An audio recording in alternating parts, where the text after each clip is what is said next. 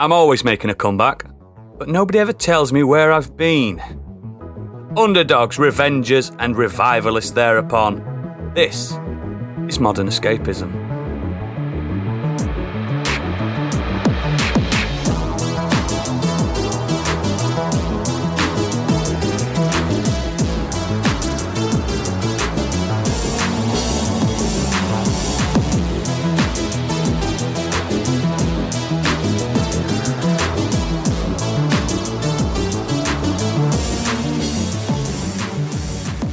Hello, my name is Oodles, the comeback kid of podcasting, and today I am joined by the Parry Master Supreme, it's Gadget. Hello. She's back in black, it's Candy Machine. All right. He gets knocked down and he gets up again. You're never going to keep him down. It's Stig. Hey up. And finally we have... Oh. Where's Biggie? Biggie, hello. He's not here today. Unfortunately, he couldn't make it. He had other commitments. So we're just going to press on without him. We will not comment much about his absence today. We do apologise to the Biggie loyalists as well. He will make it up to you all personally and individually. And we do apologise for this podcast being 20% less sexy. Yes, exactly. But life finds a way to get in the way of your podcasting. So we do have a patron, speaking of that. So please give us the information. Yeah, as you alluded to, we have a Patreon. We are doing various things on there. We have various tiers that you can sign up for. If you head over to patreon.com/modern escapism, you'll see the 3 different tiers we do there and what we do. On the first one, it's £5 a month. It's Modern Escapees. That gets you an extended edition of this episode every week, as well as a guaranteed monthly special and any other specials we do. For example, me and Noodles did a Loki spoiler special for all 6 episodes, and we have just released our first episode of Too Faff, Too Curious with Gadget and Biggie going over the Fast and the Furious franchise. That'll have just come out this week, and that's going to be free for everybody, and then everything after that will be on our Patreon. I had a good time editing that and listening to the rants. I had a good time shouting along at that. It was fun. Mate, I was shouting while listening to it. I think, based on what you were saying and what you talk about, I think you're going to enjoy these more as they go. I do. As they get dafter and they try not to be as so po-faced. Self-aware. Yeah, without getting too much into it, if people haven't heard it yet, I think the problem was they tried playing it seriously, and I didn't like that. Mm-hmm. Yeah. Whereas I think where it gets silly, I think I'll probably enjoy it. Yeah. So if you want to listen to the rest of that series, you can sign up for the Modern Escapees tier. If you are into Dungeons & Dragons players, we have another one called Scorched Sheep, which is our Do Dragons Dream of Scorched Sheep podcast. We are currently up to episode 5 as this has been released, and if you sign up for that, you'll get ad-free versions, you'll get early access, and you'll get access to battle maps, artwork, songs, character sheets, whatever we put together for the show, and you'll also be able to suggest NPCs and items for Gadget to use. And if you're feeling flush, the Biggie Bundle, £7.50 a month, that gets you everything. Excellent, thank you very much. So, let's start as we mean to go on. Biggie, what have you been doing this week? Oh, he's not here still. Okay. Gadget, what have you been doing this week? Well, a few things. First of all, a little YouTube recommendation for people, because I was binge watching some of her content last night. A YouTube channel called The Charismatic Voice. She's an opera singer / singing teacher, and she does reaction videos to songs that her audience pointed towards. And the one I watched, which I found absolutely hilarious, was her reacting to Opeth's Ghost of Perdition. Because that is, I mean, if you haven't heard Opeth before, they're a pretty intense prog metal band, very beautiful soundscapes, and then the dirtiest of death metal screaming. And Ghost of Perdition starts with the lead singer just kind of playing this really kind of nice lilting couple of chords, and within 10 seconds just bursts into the screaming, and she is taken so off guard with it. It's so funny, and she's just giggling like an idiot, and she's this like very quiet, very lovely, kind of very middle-class woman, and she's like, oh my god, this is incredible, and she's like absolutely loving the prog metal noise. It's just and the other ones to watch of hers is Kingdom from Devin Townsend, because every vocal coach reacts to Devin Townsend because he's just such an incredible singer. I've been cracking on with Returnal. I've finally got past the first boss after like 30 attempts. That game's incredible. It's potentially bothering Monster Hunter Rise for my game of the year so far. Okay, now. It's really good. And I remember when it came out, a lot of people were saying, is this £70 game? It's a Housemarque, it's a Housemarque roguelike. Is it worth £70? I actually think it is. The quality of the gameplay, the graphics, the sound, the story that's unraveling as you're playing it, I think it could be a £70 game. It's definitely worth what I paid for it. But the main thing I want to talk about is the Grand Tour dropped a new episode this weekend. God, it did as well. I watched that. I also did. Lockdown, where they are taking American muscle cars across Scotland. And I mean, if you haven't seen the Grand Tour, it's basically, Top Gear. It's Clarkson, Hammond and May. Yeah, it's Clarkson, Hammond and May doing silly shit. And in this one, they are taking some absolutely enormous American cars from the 70s. So Clarkson has a Lincoln Continental. James May has a rather burgundy Cadillac Coupe de Ville. And Hammond has a Buick Riviera. And they're all these huge engines. One of them's like an 8-litre engine. It's ridiculous. And they're just driving around Scotland. They have to get from Berwick-upon-Tweed to somewhere beyond the Isle of Skye. Outer Hebrides. Yeah, that's it, Outer Hebrides. And it's all right. There were some really funny moments in it. Incredibly scripted. Mm. And it has been. Well, yeah, but like more so than... Yeah. Like, they're not even trying to hide the scriptedness of it. I do like that the Grand Tour does show the road crew more than Top Gear used to do. As if the BBC was embarrassed at the fact that they had a multi-million-pound road crew with them at all times. But Amazon are like, no, we're paying for this. We're showing you it. That Coupe de Ville was just beautiful. I love it. I need one. I need one in my life. Are you into the burgundy, are you? I am. Good luck parking that in Tesco's car park. Well, I mean, that's one of the gags. I mean, when they first got the cars out and they showed them, I was like, well, what's it going to be like when they get to Edinburgh? And the first thing they do is they go to Edinburgh and try and drive it around the little narrow roads and fuck it up immensely. It wasn't the best one they've ever done, but like I say, there were some pretty funny moments in it. I quite like what happened to Clarkson's caravan. I quite liked Hammond in a boat. I'm not going to tell you what happens in all these things because it is worth watching. The main thing I didn't like in it is you could tell that there was shorter content because there was these couple of sections where they showed like a video of like kind of old stock cars racing and then like what looked like just like an advert for American muscle cars from the 70s. And it just felt like real padding Did stuff. you not notice the other aspect as well of the haircut changes throughout? Yeah, you can tell they filmed it over a few weeks. Months. I also did notice one thing. Towards the end, they were supposed to be doing a scene that was a typically American town, but in Scotland. That typically American town in Scotland was actually in Swindon. Yes. Oh, was it? Yes, it was. And the joke about that town didn't pay off. Yeah, it didn't land. It didn't land at all. It took me a few seconds to work out. Yeah. It wasn't apparent to me, and I went, "Oh right, oh satire." Yeah. Some of the banter was funny. Like I say, some of it was really good. What happens to Clarkson's caravan? Me and Pip had to stop because we were just laughing so hard. James May's caravan, wasn't it? No. In when they're driving through the forest. Oh fuck yeah! Yeah, yeah, that was the good bit. That.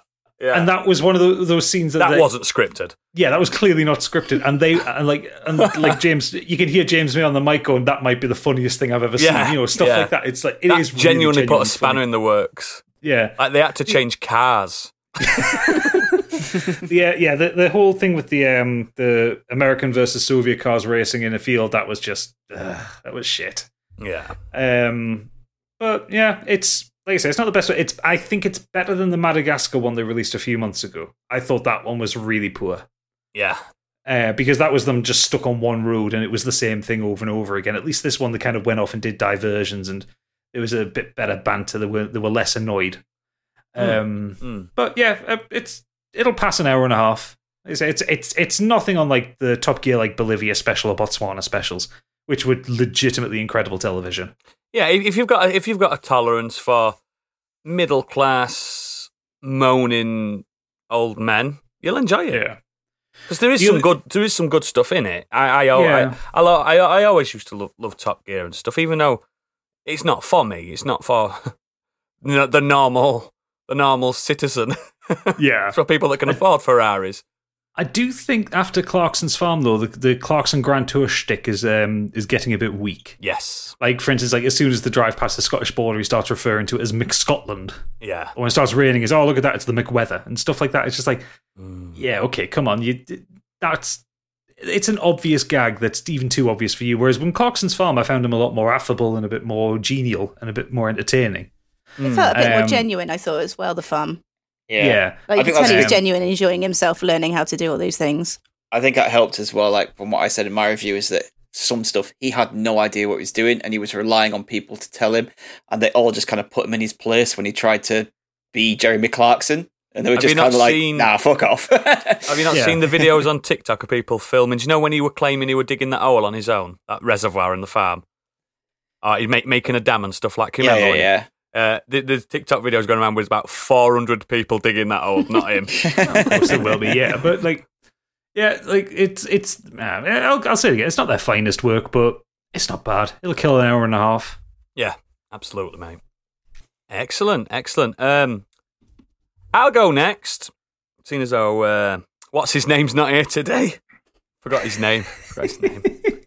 Yes. I've been watching. I've been playing a bit of Link's Awakening, the remake. Basically, that got sent to me by some like unknown Irish man. I'm assuming man, but yeah, that was sent to me on the old Borrow. It's a nice little game. That got some good merch out of it, though, didn't you? No. Some pebbles to throw at passing cars. But yeah, it's a nice little throwback. This game. I mean, I think I'm on like, I think I've done 3 dungeons and it's just fun, just pure fun. Yeah, I enjoyed it. There's bits where I've been like, ooh, I am walking in circles until something changes. But I'm used to that with type of games I play. Do you know what I mean? Talk to everybody, click on everything, and you'll get past. But the main thing I want to talk about is a film I watched. A German film. Ooh, cultured. It's called Blood Red Sky or Transatlantic 473, depending on where you're from, or where you're watching it.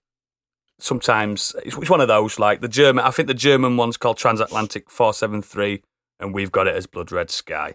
It's direct. Sorry, vampires on a plane. You spoilt it. Don't bury the lead. Everyone knows what it is. I didn't actually. I've never even heard of it. But yeah, it's directed by Peter Thorwarth, which is quite a difficult name to pronounce when you've got a thick Yorkshire accent. Or a thick hangover. And a very thick hangover. You should see the name I've got to try and pronounce later. It stars Perry Baumeister, Karl Anton Koch, Alexander Scheer, who I adore, I've seen him in other things, and K.S. Seti. Now, as Stig has absolutely not even buried the lead at all, it's vampires on a plane, but I really fucking like this. I really like this film. Now, I'm one of them people where if someone says, like in a WhatsApp group or a messenger, watch this film, I really like it. I like to trust my friends' instincts, or if they know my taste. So, do you know when you go on Netflix sometimes, Biggie won't know because he doesn't know how to use Netflix, but when you go on Netflix and that little trailer pops up straight away, I always try and skip past it so I don't see any of the film. And I'm just in there. So I had fucking no idea. I mean, obviously, I saw it with an 18 rated. It's called Blood Red Sky. So there's something happening. It starts off. Has anyone else seen it? No. Funny enough, somebody suggested it to me today, so I'm going to. Yeah, it starts off really odd. I mean, it is German subtitles, so get used to it. It starts off like a plane's landing, like a big like Boeing planes landing in an airstrip in Scotland, of all places, which it wouldn't normally land in. An emergency landing, basically. McScotland. McScotland, sorry. And there's like anti-terrorist squads like aiming at this fucking plane as it's landed, and a little boy gets let out of a plane, like let out of the cargo hatch, and obviously he ain't a terrorist. So they get this little boy, and they question him, "What's happened? What's been going off?" And then he what's the word? Recounts. Yeah, recounts.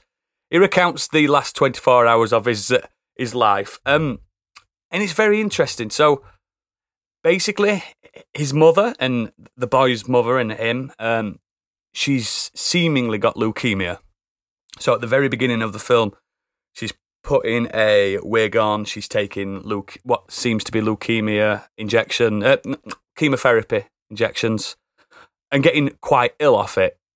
You see, oh God, she doesn't look very healthy anyway. Very pale. Doesn't like the sunlight, that kind of thing. And little doesn't kids like the sunlight and has blood cancer. yeah, exactly. But obviously, in the back of my head, I'm like, there's something happening here. She even puts contacts in and stuff like that. So I'm like, So, little kid is waiting in the airport for his mum. She turns up when the sun's gone down. Okay, fair enough. Then they get on a plane, normal trip. She's like, don't worry, we're going to America to get some kind of leukemia treatment, I'm assuming. And the worst thing that could possibly happen happens. A terrorist incident on a plane. So terrorists take over. I'm not even spoiling it because apparently this is the trailer. The terrorists take over. And unfortunately for the terrorists, she hasn't got leukemia. She's a vampire. Wow. Happens all the time. It happens all the time. You hate to see it. By the way, the little boy knew. He's not a vampire. He's a boy. But yeah, and then basically, yeah, bats on a plane or vampires on a plane happens. You know what I mean? And it's really fucking good. Like slick. Is it like horror or thriller or? Oh, it's comedy horror. Or? It's horror. It's gory. It's horror. It's messy. So, so we're not going down snakes on a plane kind of territory here. No, it's not. It's not a B movie or anything like that. It's not pulpy. No one gets bit on the tit. Nobody gets. Nobody gets bit on the tit.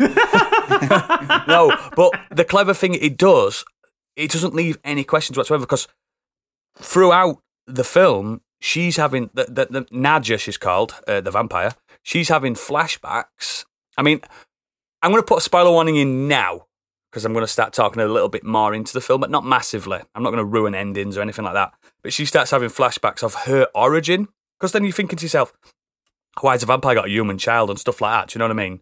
But all questions are answered, and that's what satisfied me most. You get some of these films, these horror films, and they have that fucking twist at the end. Oh, there's going to be a sequel. None of that nonsense. It's just brilliant. I really liked it. I've looked at the critics' reviews on that, and it's quite mixed. I think it's got an 80-odd on Rotten Tomatoes, but that doesn't always mean anything, does it?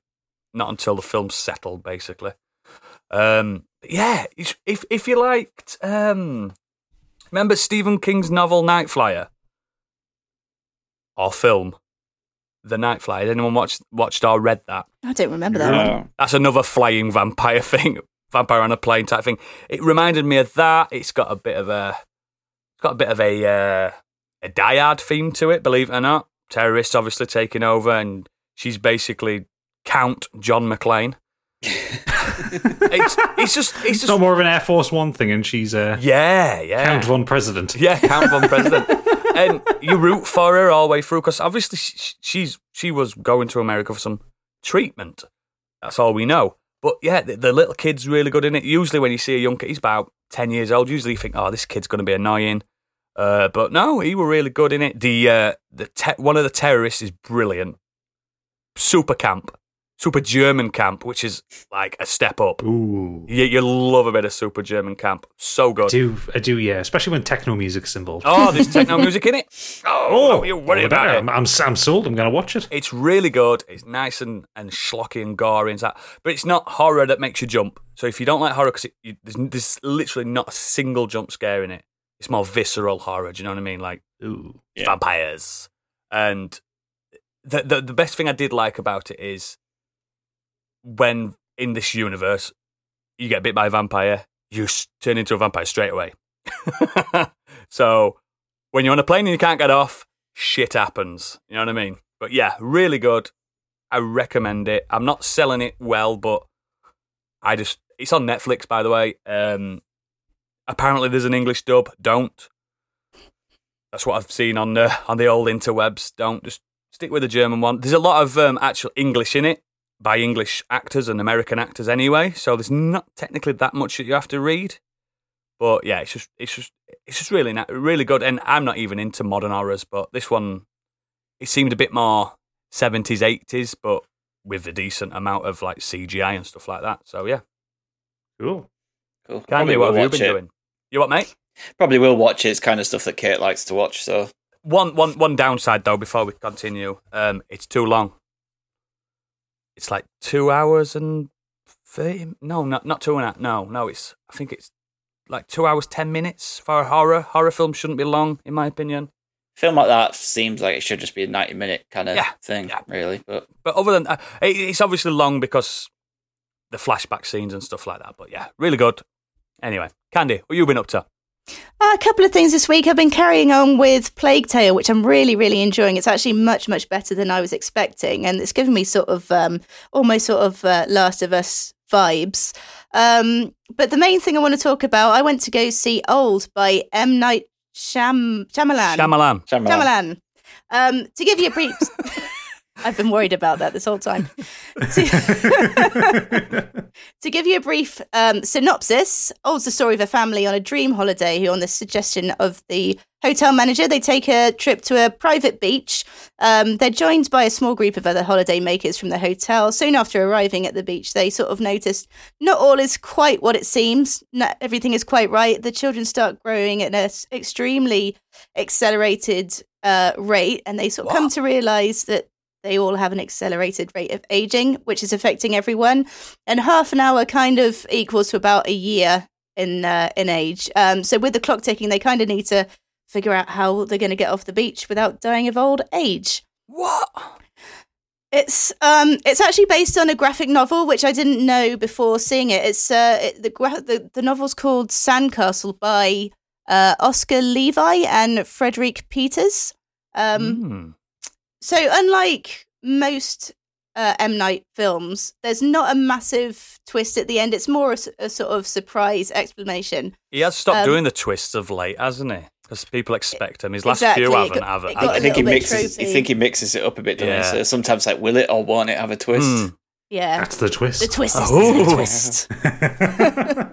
I always find his films, I don't know if you're the same, but I find his films can be a little bit hit or miss sometimes. I only really like one of his films, and that's Signs. Oh, that's surprising. I would have thought it would have been... Unbreakable. Yeah. No, but remember, I'm scared of aliens, so it's like one of the ultimate horror films for me. Right. And I also can never escape the fact that he did Lady in the Water. I've never seen it. Oh, terrible. Dreadful film. Oof. I like Sixth Sense as well, actually, thinking about it. Sixth Sense is a good And the one. crappening. The Unhappening, yeah. Oh no, it's the wind! Mark Wahlberg's like amazing acting. It's a fucking transformer. Yeah, sorry, Candish. So yeah, this one unfortunately was a bit of a miss for me. I enjoyed the concept, and it was nice that the film was doing something different. But I think it was just sort of let down a little bit by the script, and the cinematography wasn't great, and the acting, it was bad. There was some really clunky dialogue, and the actors just weren't really able to sell it for me. It sort of felt a bit like a lackluster sort of read through rather than them actually being on camera. So not even a rehearsal, just when they're first sort of reading a script, which it's sort of a shame because some of the actors. So we got Eliza Scanlon, Alex Wolff, and Rufus Sewell, who you would have seen in other things, and they've always been solid actors in everything that I've seen them in, I think. I don't think I've ever heard of them, but it's one of them where you'll know the faces, isn't it? I think you would definitely know the face, for sure. But yeah, I've seen them put out really solid performances before, so it's not them as actors. It was just something just wasn't quite clicking, maybe for this. There were some scenes as well where, oh, this is awful, the camera just swings around so much for a prolonged period that I started to feel sick, and I never suffer from motion sickness, never. For example, there's one point where all the characters are kind of standing in a circle and they're talking about what they're going to do, and it's a continuous shot. And as they're talking, the camera just pans around, just swings around the entire time they're talking. Just by the end, it's completely, it's horrible. You want It's to just see a a man complete- throw up on a controller? Watch me play Doom Eternal. That's motion sickness city, that. That's pretty, and Borderlands as well. People struggle with that. Mm. So yeah, effectively, it was like 3 full rotations, and when you're on a cinema screen, It's ridiculous. It's horrible. It does have some elements of body horror. That also didn't quite hit the mark. I ended up laughing, and I wasn't the only one. I heard other titters in the cinema. I saw a trailer for it where it showed some of like the transformation stuff going on, and it looks quite amateurish and like So- even given the fantastical concept, it's just like, no, that don't make sense. It's the concept that's confusing. Like, don't I spoil like- it, 'cause I like the I will concept, probably but- watch it. It's like, if you're on a beach that's making you age, leave. Well, that's explained. Oh, right, that's good then. Yeah. Get You'd back in the hope so. car, go home. Yeah, exactly. I mean, story-wise, it's fine. There's no real loopholes other than maybe some aging elements not quite making sense. But yeah, as I said, the story's quite compelling, and I'd be interested in reading the source material, I think. But it just didn't quite hit the mark for me. There is something I've seen in the trailer which I don't get, and I'm interested to see how that happens. And I don't really want to talk about it here because it might be a bit of a spoiler. But yeah, these are meant to be young kids that have grown into adults, and it's in the trailer. But You can spoil a trailer, mate. I don't give a fuck. You spoil because a trailer. you might have to explain what happens in the film, like as to why. Oh, it right. happens with it. Yeah, that's Yeah. true. It can allude to an answer that yeah. you don't need. Does it explain why everyone's clothes grow with as the children get older? I was going to ask. No, that's one No. of the loopholes. They've just got really good denim. Stretches with the body. I assumed that they just took extra clothes, maybe. In larger sizes, just in case, because Yeah. there's nothing worse than when you go to the beach and you suddenly start aging. I assume that Shyamalan just forgot. I would like this to be the film where people come out and realise M. Night Shyamalan is not a very good director. He's done way more misses than hits. Way and they more. stop giving him money to make these things. Because he makes money back. That's the problem. But he made The Lady in the Water, and I can't stress that enough. He made The Lady in the Water. And Mark Wahlberg's I forgot about that so hard. I need to watch it again. Don't subject yourself to it. So yeah, that was it for me this week. There's other things that I was catching up on, but they're series, so I'll talk about We've them had a another little time. horror week, haven't we? Stig, have you been watching anything scary? I did watch a horror, but I'm not going to talk about that. Okay. I'm going to talk about 2 things. First one is we watched Jungle Cruise today. This is Disney's latest summer blockbuster, turn a theme park ride into a movie. It stars Emily Blunt, The Rock, Jack Whitehall, Jesse Plemons, and Paul Giamatti. And it's basically a mashup of The Mummy, Pirates of the Caribbean, and Indiana Jones. So the story is explorer Lily, played by Emily Blunt, and her brother McGregor, by Jack Whitehall, set off to the Amazon to find the flower of the moon, which is a cure for all ills, guided by riverboat Captain Frank, played by The Rock. But others are after it, including Germany's Prince Joachim. It's pronounced various different ways in the film. Is it Joaquin? Someone calls him Joachim, and then he's like, "No, it's Joachim." Like it's got a pronunciation on it. Yes, but there's a purpose for that because Those dastardly Germans. So yeah, it's a kind of a mixture of them, but it apes the Mummy the most, even to the point Sounds like it. where you have Sounds like Jewel of the Nile. an English woman, scientist kind of person, with her buffoon brother, exploring something, looking for something, taking on the services of the action hero. So yeah, and then there is like spooky curses and shit going on. So yeah, it's very much like the Mummy, but in the jungle. It was enjoyable. I liked it. There's some funny moments in it. The Rock and Emily Blunt have really good chemistry. It's too long. It's a bit bit over 2 hours. It could have done with some. Isn't it? Is it? Are they on like a little boat then? Like a. What is that? Is it like? Cause I've just looked at the post. It's like an old-fashioned Steamboat Willie type. Yeah, thing. it's set like in the 1907 or something. Yeah. So, yeah, oh, cool. Yeah, set at like the turn of the century. I just want to see The Rock in some like I don't know, some braces and stuff and little flat Oh, yeah. cap. Yeah, that's kind of what he wears. And then people going, "How have you got that big in this day and age?" Oh, that's explained. Is it? All right. Kind of, yeah. Yeah, it could have done with one of those old timey weightlifters with a big moustache. Yeah. I just invented creatine. Yeah, it could have done with a bit of editing. The CGI is a bit ropey in places as well. For a big Disney summer blockbuster, I thought they could have probably done better with the CGI. Mm-hmm. But it's a fairly easy plot to follow. Some good action sequences, good set pieces. As I say, The Rock and Emily Blunt are really good in it. Even Jack Whitehall, who at the start of it I was thinking, God, he's going to be the really annoying like character that you're just going to hate. Actually, he becomes quite endearing as more of the film goes on. That's that chap I watched on the Brit Awards, isn't it? Yeah, that you didn't like. Yeah, I didn't like him. Yeah, I'm not a massive fan of him. So when he started in this, and he's all like, super posh and So he's all not that acting bags then? and stuff, and like he's a bit you're a bit like, oh god, but like as it goes on, he kind of you warm up to him a lot. He's been putting some good turns in as an actor recently. He was very good. I mean, he's playing that kind of awkward posh British boy thing in most things, but like he was quite good in like Good Omens. He was really good at as Newton Pulsifer. Yeah, he's. I think I've heard he's good at some other things as well, but Jesse Plemons hams it up so much as a bad guy. He's really great. That's kind of what you want for a film like this, though, isn't it? Oh yeah, he's proper hammy bad guy. But yeah, it was enjoyable. I had a good time with it. My kids liked it. Kate liked it. We all kind of just sat and enjoyed it. It has really weird section in the middle where it kind of explains something of how something came to be. And there's a rendition of Nothing Else Matters. By Metallica. By Metallica.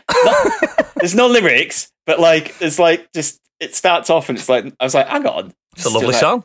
That famous Disney-friendly band. And then it's like it's a bit of a riff on it, and they start like playing their own things, but it keeps coming back to it. And I was like, that's a really weird choice. Maybe it's on the ride because it's based on a ride, isn't it?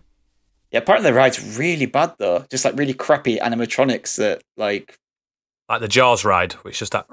Yeah, wasn't Pirates of the Caribbean a pretty disappointing ride in general, and they made a massive blockbuster franchise out of it? Yeah, that's true. Yeah, I don't think this isn't gonna reach Pirates success. There's no character in it like become massive like Jack Sparrow or anything like that. So they might get a sequel out of it. Apparently, it's done quite well, both on Disney Plus and in the cinemas. So there probably will be a sequel to it, but I don't think it's going to have the legs that Pirates had in terms of movies. That's if The Rock doesn't sue him.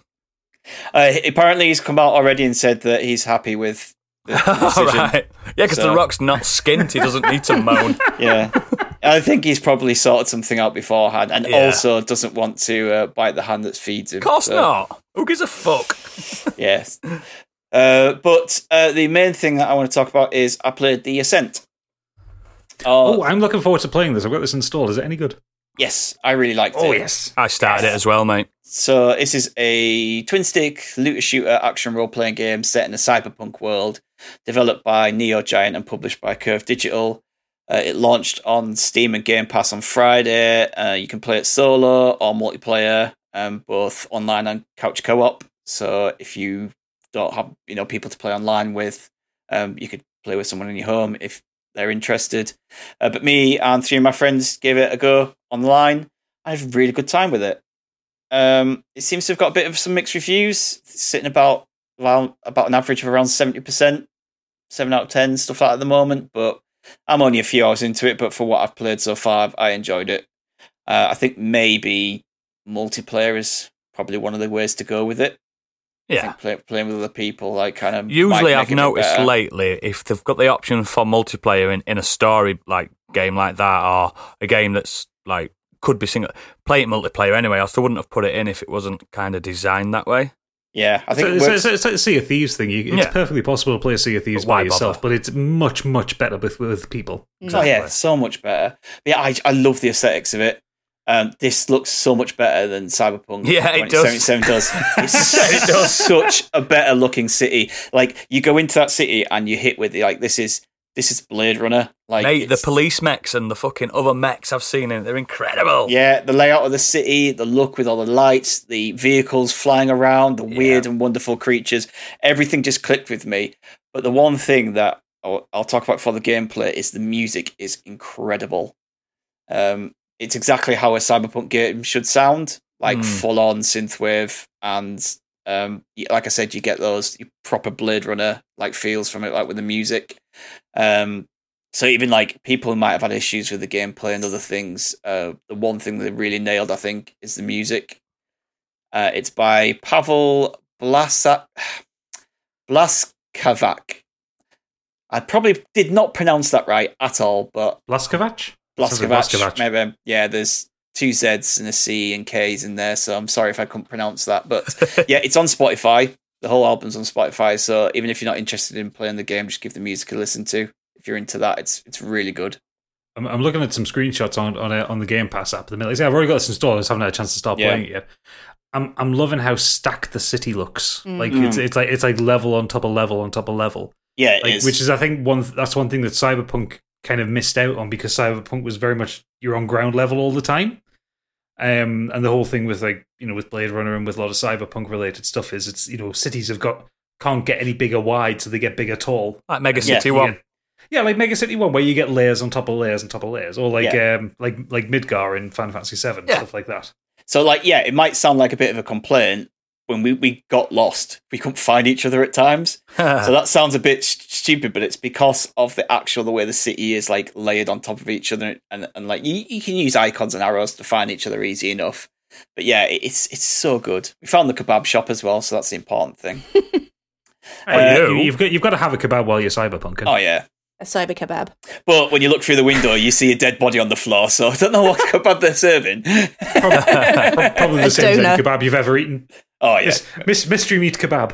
Yeah. But yeah, this is it's a top-down view, so the likes of Disco Elysium, Hades, Diablo, that kind of view, look down. I really like the view. I think it works really well for the twin-stick shooter. I know some people have had problems with it, mainly due to like text and commands being a bit too small. You can put it up though. I did.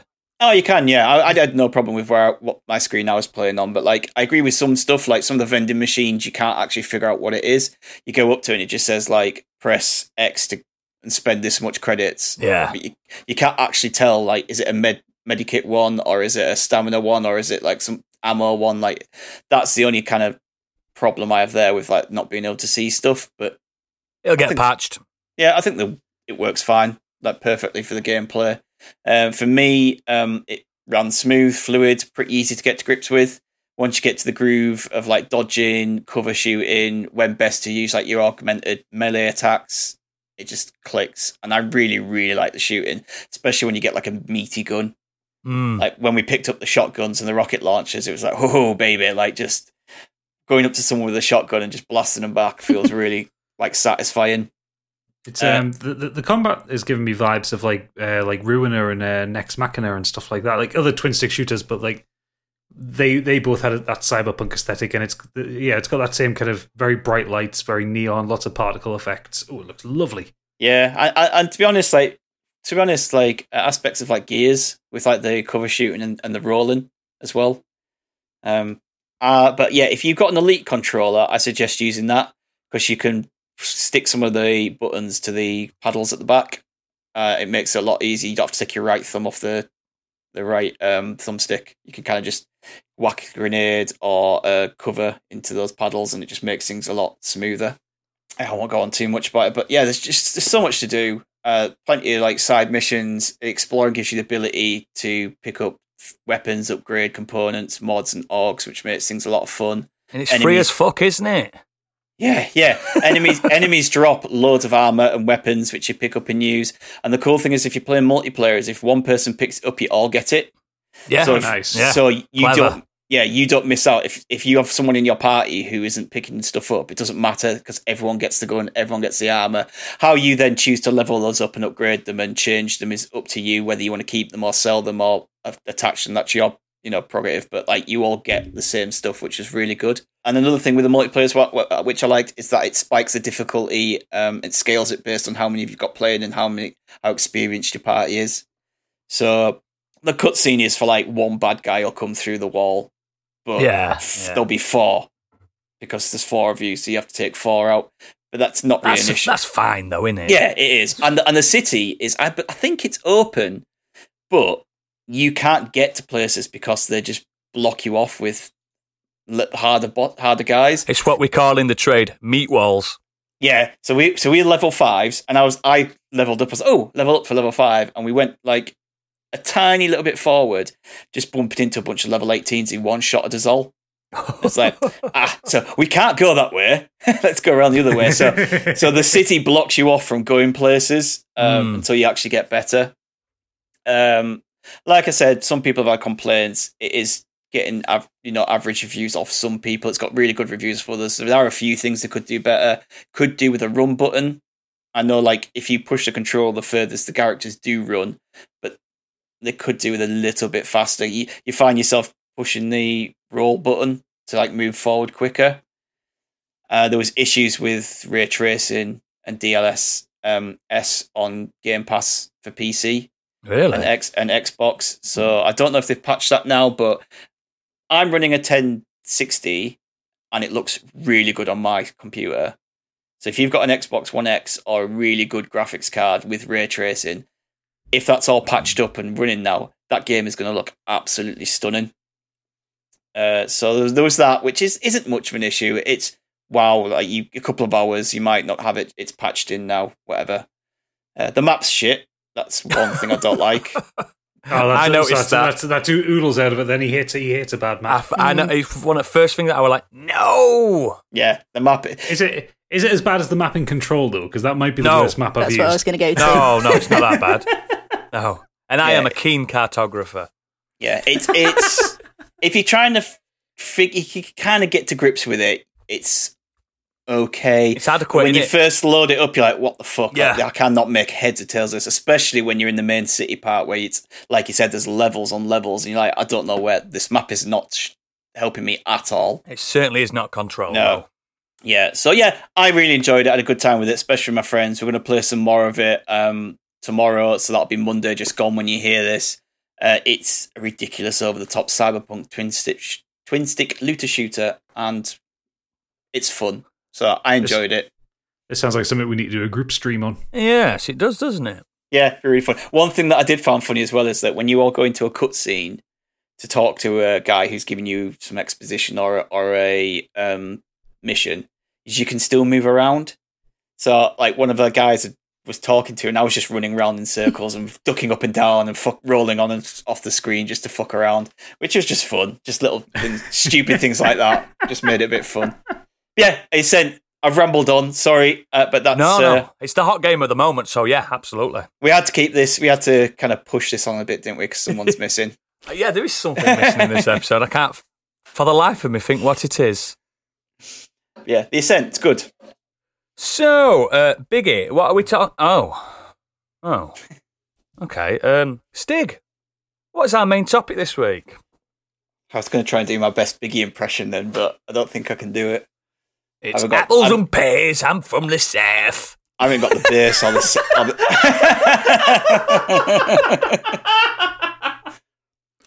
This week we're talking. This week. No, I don't have the bass or the sexiness. We're talking about chimney sweeping. It just reminds me. My daughter and I, we watched the Lion, the Witch and the Wardrobe film this week, and Ray Winston is the beaver, and it's so shit. He sounds so bad. Oh, God. Anyway, yes, this week we're talking about our favourite comebacks of all time, whether it's an actor we thought we'd never see again, or a huge sporting comeback, or a band getting back together and absolutely killing it. That's what we're doing. That's it. In a nutshell, it's a very simple topic, this one, but it's really engaged me. I like it. I'm a strong advocate for a really good comeback. I've killed 2 podcasts and comeback fighting. So I did think Izudal's going to talk about himself. this time I'm getting paid. But yes, we're going to start with you, Gadget, because as always, you are usually the number one on my screen. Fair enough. And in my life. Well, my comeback would be Ray Winston, the Lion, the Witch. No, I want to talk about Green Day. So, Green Day, perennial pop punk artists of the 90s.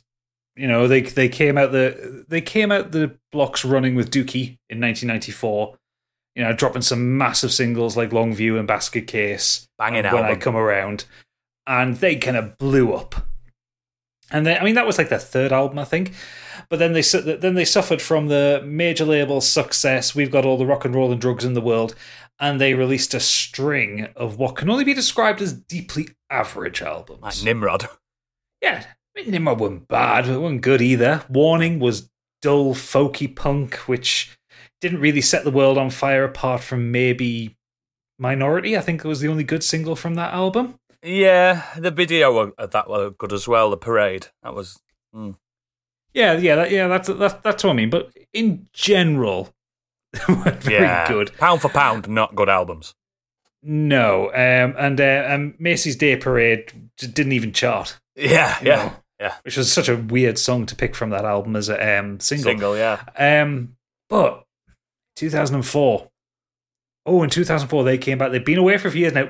Up until that point, they've released an album every 18 months or so. Yeah, so Dookie came out early 1994. Then Insomniac was like the next year, which kind of sold well on the back of Dookie. Nimrod was about, just shy of 2 years after that. And then Warning was a couple of years after that. And then there was this gap where they stopped for about 4 years. And it was hailed as, the marketing was hailed as this great comeback for the band. I don't actually think it was a comeback, but it was a return to quality. It was a welcome home from rehab. Well, yeah, that's true. You know, I mean, the lead singer Billy Joe Armstrong, he lost all the weight, he got sexy. He did put eyeliner on.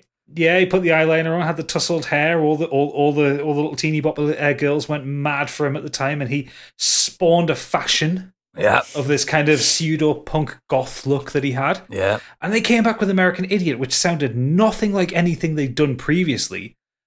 But as soon as you heard it, it was the sound that Green Day were looking for throughout the 90s. Like, Dookie was this very high-energy, high-gain, it was what happens when you put 20-year-olds in a room with a lot of drugs and guitars. Mainly weed. No, I'm mainly amphetamines. Really? Well, the big fat heads. Oh, yeah. Very Moorish. Yeah, that's what they were into. But, you know, they kind of generally cleaned up their act. And they cleaned themselves up from the drugs. And they released American Idiot, which a lot of people took to being a political statement to the point where apparently the FBI had a file on them. Wow. Bear in mind, though, the FBI had a file on Kiss. Well, true. And quite rightly so. Exactly. They're dangerous men. Knights in Satan's service, mate. Exactly. They'll kill you and sell you the coffin. Exactly. The Kiss branded one. The American Idiot was classic punk. It was very much inspired by 70s music, so there was a lot of the kind of the Clash influence. There was some of that Sex Pistols angst and rawness in it. There was still elements of folkiness in it, but they experimented and they became the creative musicians that they were always destined to be. They had 7.5 minute long punk songs.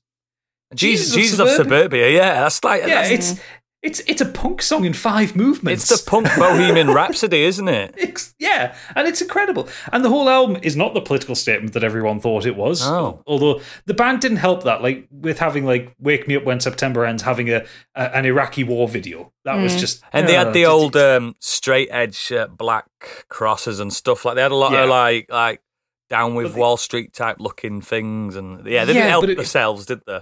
No, they didn't. But the album wasn't about that. The album was a concept album as well. So not only do you have 7-minute-long epic songs, the whole album's a story. It's a rock opera. And it has since become a rock opera. About St. Jimmy. It's about a troubled young man who goes on a bit of a journey, shall we say, through life, love, drugs, sex, rock and rolls, more drugs, more sex, a lot more drugs. God, I've never related so hard. Oh, I mean, you were prime target audience for this in 2004. Fucking ruined me. But it's one of those few albums I can listen to back to front and never get bored of. It's universally a wonderful album, and they also, they released the title track of it, which is a 2.5 minute punk romp. It's 4 chords, it's loud, it's nasty, it's heavy. I remember when it was Zane Lowe on Radio 1 who got the worldwide premiere of the single. I was driving home from work at the time. I worked at a shitty call center at that time. I was driving home, I was listening to Radio 1, and he played it. And like the song ends, and there's like 30 seconds, maybe 5 seconds of silence. He goes, "Yeah, screw the playlist. I'm playing that again." I remember that. Yeah. I remember that. And he got in massive trouble from the BBC because he just fucked off someone else on the playlist. But he he just played it straight away again, and it was incredible. And it had the high production values, but it had the rawness. It had those melodies that just get stuck in your head. Like even in the back of my head now I can hear the melody of the chorus of that song. Fundamentally a pop song, and it's beautifully written and beautifully produced, and everything about it just works. Yeah, I mean, structurally, it's exactly the same as All the Small Things by Blink-182, yeah. But it's just got a bit of attitude to it. I think that whole album was kind of more of a pop album, but it's not necessarily. I mean, it sounds derogatory, doesn't it? Calling it, it's just a pop song. But actually, you can have good pop songs. Fucking love pop music, mean it doesn't mean it's a bad thing. But I think there are a lot of people at the time, like the Kerrang crowd, who were like, "Oh, they've sold out," blah blah blah. But actually, it was the Metal Hammer crowd. Oh, no. Yeah, sorry. yeah. The Kerrang audience were right up this album's backside. But I get what you're saying. Yeah, it is fundamentally a pop record. I think Green Day knew that. Yeah, but I mean, the thing is, like, Green Day very rarely released singles which were downbeat. Yes, everything was always upbeat. Like the only one I can think of that was ever downbeat was "Time of Your Life," and even then, that's just more of a beautiful song rather than anything. They did their REM moment, didn't they, with that song? Yeah, the single they followed up the title track with was "Boulevard of Broken Dreams." Yeah, which is an incredible song, and I love that song so much. I bought the effects unit that made the sound at the beginning of it. It's like a loopy flanger, isn't it? It's weird. No, it's a tremolo effect. It was on a piece of kit called. It was on a piece of kit that M Audio released called the Black Box, and it was just like a multi-effects unit for guitar. I think we should play it for the audience. Yeah, we'll play that sound effect and a little bit of the song because it's fucking great.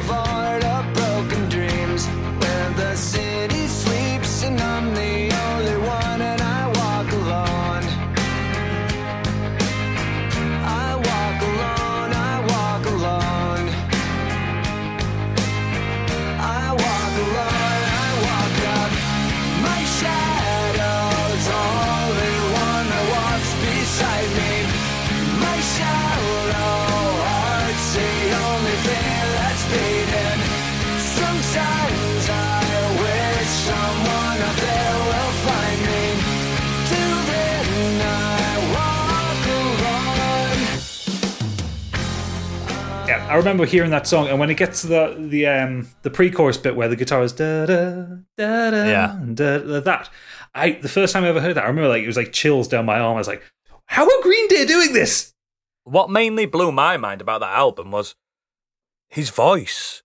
He'd clearly been trained. He's clearly been training his own voice.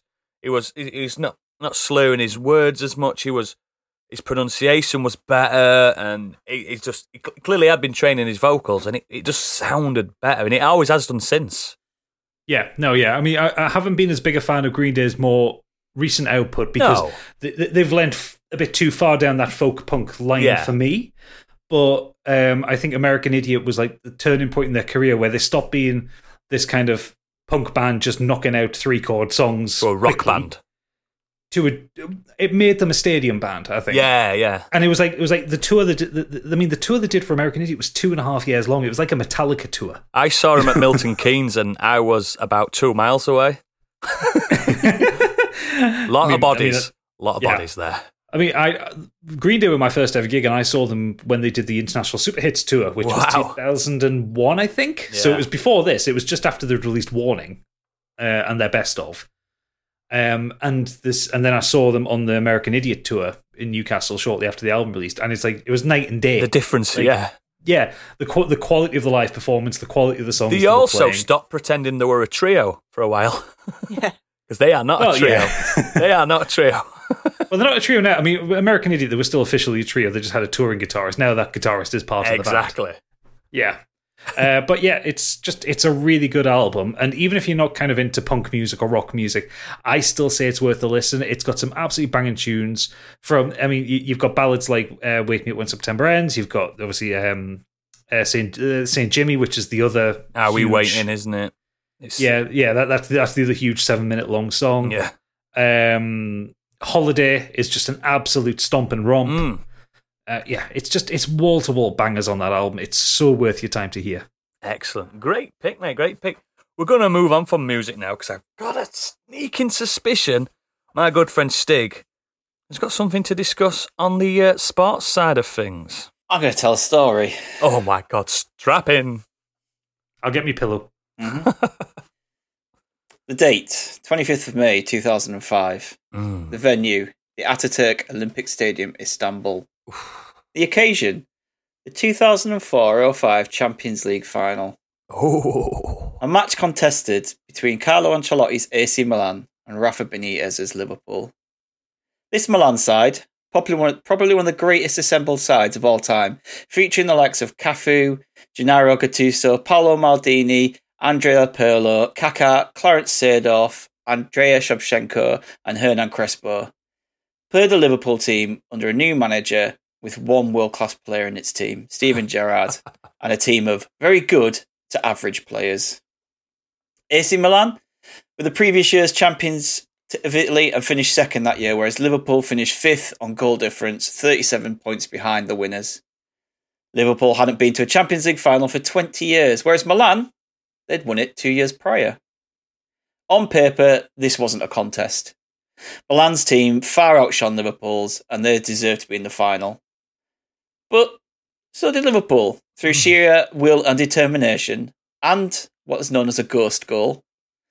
Liverpool found themselves in the Champions League final once again, but in the process, they knocked out Italy and the Italian and the English champions. So they did pretty well. But things didn't go to plan for Liverpool. After only 1 minute, Paolo Maldini put Milan ahead, rocking Liverpool and just causing them to struggle to get into the game. And on the 39th minute, Hernan Crespo scored the second, only to follow up on that 5 minutes later to make it 3-0. 3-0 up. Liverpool went in to half-time 3-0 down in their first European final in 20 years. As a fan, at that point, I thought that was it, done for. I was absolutely devastated that we'd got to this final under what was a pretty average season. As I've said, we finished fifth. We hadn't done very well in the league. We hadn't done very well in the other cups. But somehow we persevered in the Champions League. We just got out the group stages with an absolutely belting third goal by Steven Gerrard. And as I said, we managed to beat Juventus and Chelsea on the way to the final. So it was just heartbreaking to be down 3-0 at half-time. It's ridiculous. And to just think, what the fuck is this score going to be by the end of this game? Are we going to lose like 7-0? Are we just going to be absolutely embarrassed and lose 5-6, 7-0? Yeah. They're going to just come out and absolutely destroy us. But spurred on by a chorus of You'll Never Walk Alone, and from reports that came out after a rousing halftime speech by Gerrard. And some Space Jam Magic Water. Yep. By what I've heard and read, Rafa Benitez didn't say a single thing at halftime, and Steven Gerrard did it all. I heard that as well. Talk. So Liverpool went out on the 54th minute. Gerrard latched onto a cross by John Anna Risa and headed Liverpool's first goal in. cheering the team on, waving his arms in the air. Come on, let's go. Let's get going. We've still got a chance here. It's only the 54th minute. We've got a chance here. Yeah. 2 minutes later, Liverpool score another one. Was that a penalty, that one? No, Vladimir Smicer scores from about 30 yards out. Oh, yeah. Smashes the ball through the defence, past the keeper into bottom left-hand corner. Yeah. At this point, I'm at home going absolutely fucking crazy, just like throwing cushions around. Like me, my brother, and my dad just going mental. I don't know what to do. All I can do is just throw cushions around because I just don't know how to handle myself. Don't break anything, but be excited. Yeah, I was throwing it on the floor, like just jumping up and down.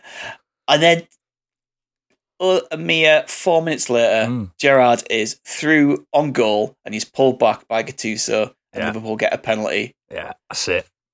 Up steps Xavi Alonso. Yeah. And he misses. I know. But he bags the rebound and he levels the game. And we have come from 3-0 down at half-time and in 6 glorious minutes, the 6 most glorious minutes I've ever witnessed in my life. And I know a thing about 6 minutes. I know things lasting 6 minutes. Whoa!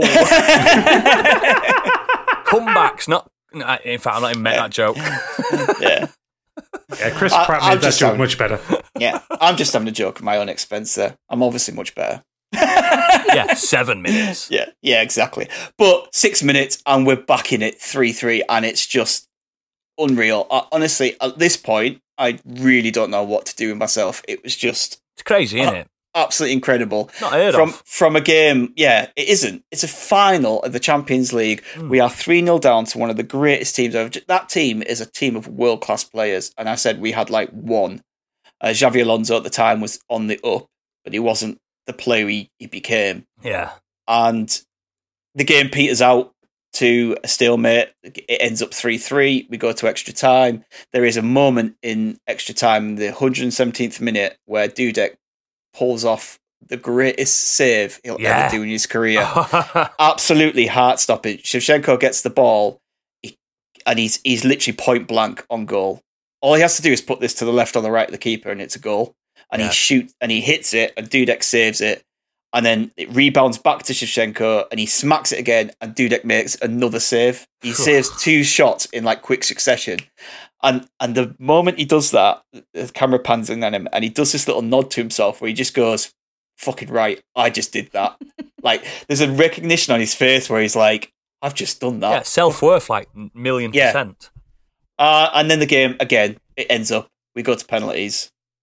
And penalty shootouts are horrendous. When your team is... I mean, it's bad enough watching a penalty shootout. They should be banned in football. When you're not even invested in it, it's still quite nerve-wracking, like watching penalties. You kind of get excited about it, but when it's this big and it's a penalty shootout, it is just, and it's your team, the nerves in you just want to sit there, like you just want to cry. Like, it's just so nerve-wracking. Yeah, for those not in the know, the Champions League is the pinnacle of club tournaments. Club football in Europe. It's fucking... It's and like I said, Liverpool had dominated the 70s and 80s. In the European scene, I think we'd won 4, we'd been to 6 finals. Yeah, and this was the first time in 20 years. And their first player steps up, Serginho, and he misses. Yep. And then we step up and we score. And then they miss. And at this point, Dudek's doing some crazy jelly legs. He's literally waving his arms around. He looks like one of those wacky inflatable tube men. Wacky waving arm inflatable tube man. He's on the line. He's doing his dance. He's trying to put them off whatever he can do. And he does that. They miss 2. We score 2. Risa steps up. Risa, a man who is usually known for his goals that he blasts the ball. Back of the net. And he tries to place it. A really weak, timid penalty. And he misses. They score the next 2. We score 1 more, and it comes down to Shevchenko, their talisman player forward, to take the 5th penalty. And he steps up. Dudek does his little shuffles on the line, jumps, and he saves it. And Liverpool come back from 3-0 down at half-time against a Milan team to win the Champions League final. And it is one of the greatest days in my life as a Liverpool football fan. screamed the house down. I've watched numerous documentaries of it. It makes me cry every time I watch it. Mate, it were huge not being a Liverpool fan. I absolutely love it. I think it is the greatest comeback in a football game, especially a final. In a single game, I think it is. I don't think it will be beat. No, Man United fans can bang on about coming back against Munich. We'll talk about that. All my Man United friends say, "Oh, we had only the last couple of minutes of the game to score 2 goals to win it." You didn't. No, you had from the 6th minute to score 2 goals. It just so happens that you scored them right at the end of the game. Yeah, we had 45 minutes to get 3 goals, like just to draw the game. And then win in pens. It will never be beaten, and it is the greatest comeback of all time in football. And it just happened to be for the team that I support. And we talk about it all the time, and I don't care if people say all you do is bang on about it. I don't give a shit. It's worth talking about because it is an incredible comeback and a great achievement in sport, and I just fucking love it. So it is a good comeback, mate, especially after like 20 years, man. Yeah. You know what I mean, as well? Not just counting those 90 minutes. It's just fucking... Yeah, exactly. I'm not a Liverpool fan at all, but every sports fan needs to respect that moment. If you were madly into basketball, not football, you'd still see it. You still know what, when a clock's ticking down or up, you know what it means in a final. Yeah. Honestly, that if you put those 2 teams together on paper and just said to someone who wins this match without any knowledge, it's AC Milan every time. Yeah. That team is incredible. The manager is incredible. But just for whatever it is, whether you call it fate or luck or whatever, that day was just magic water, I call it. Belonged to Liverpool, and I'm so glad it did. So. Excellent. So you can wake up now, Gadget. Yay! Oh, sorry, I was just singing carnival theme tunes in my head. Look, to stick up for Stig, right? I don't think you have to be into sport or football at all to like appreciate that like athleticism and just. No, I get it. I mean, the closest thing I've ever had to that was in I think it was, I can't remember, it was early 2000s or late 90s, but when Newcastle went to Barcelona in the Champions League and came back from 2-0 down to win 3-2 because Faustino Asprilla decided to wake up. Yeah. It's so good. A comeback in sport is one of the most incredible things. I'll mention another one a couple more actually in my get ready in the Patreon section. I'm not going to bang on about much. I'll just kind of mention them, but just that one. Just if it had been a random game, like you come back to 3-3, fine. But it was the Champions League final, the pinnacle of club football in Europe. Yeah, and just it was so amazing. And like I said, I love going back and watching the highlights. It gives me goosebumps to just watch the highlights. Even knowing the result, it's huge. Doesn't matter. It's huge. Yeah. So I wish Biggie was here just so he could cry with you. Yeah. But, I don't know where he is. Biggie! Shout out. Biggie! No, he's still on toilet, I think. Candy, what you bring in? She's going to go, Formula One. My favourite. How did you know? No, I'm going to talk about God of War, the reboot / remake. So before I start, I'm just going to put a quick spoiler warning, not for the latest God of War, but for the sort of older games. So Gadget, if you could put the klaxon in, please. Oh yeah, okay, I'll break it out of storage. It hasn't been used for a while. The horns of Dust it off. That was a good one, I like that. That's the new one. If you want to avoid spoilers for the entire God of War series, skip ahead to 1 hour 24 minutes. Thank you. So the original God of War was released in 2005 for the PS2, and it was the game that introduced us to Kratos and sort of set the foundation for what the franchise would become. The game takes place in a sort of fantasized version of ancient Greece, a theme which would sort of continue throughout its multiple sequels. Gameplay-wise, it introduced the mechanics that would be seen in sort of the next installment. So you got blood, gore, puzzles, you got the Blades of Chaos, and a sort of distinctive quick fixed time shagging events. Perspective. Time shagging events, yeah, which have been taken out.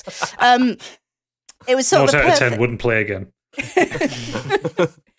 It was a perfect mix of striking imagery and a bit of dark humor, and it arrived during a real rich period of video gaming narratives, with developers starting to tackle more mature, ambitious stories, and it was probably one of the best-looking games of the PS2 era.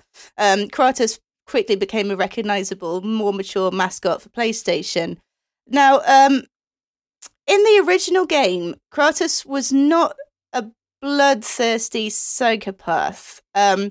He was unforgivably awful, but he was more of a tortured soul, sort of bent on revenge after being tricked. Slave for a while, wasn't he? Yeah, so he was sort of tricked into killing his family, basically. Oh, as I said, gods. Bloody Ares. Ugh.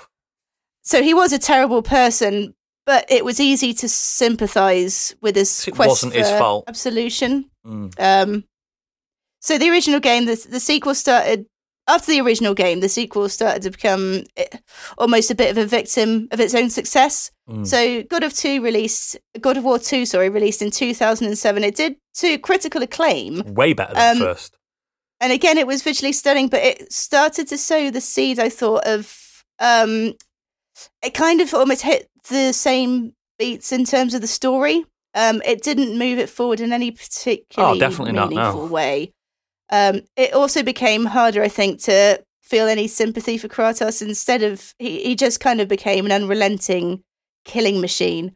And in God of War, he was almost enjoying it by the end of 2, wasn't he? Exactly. So rather than being bent on if you remember the revenge- ending to 2, he wasn't enjoying what happened to himself. Trust me. No, enjoying the violence. I mean. Oh right. Yeah.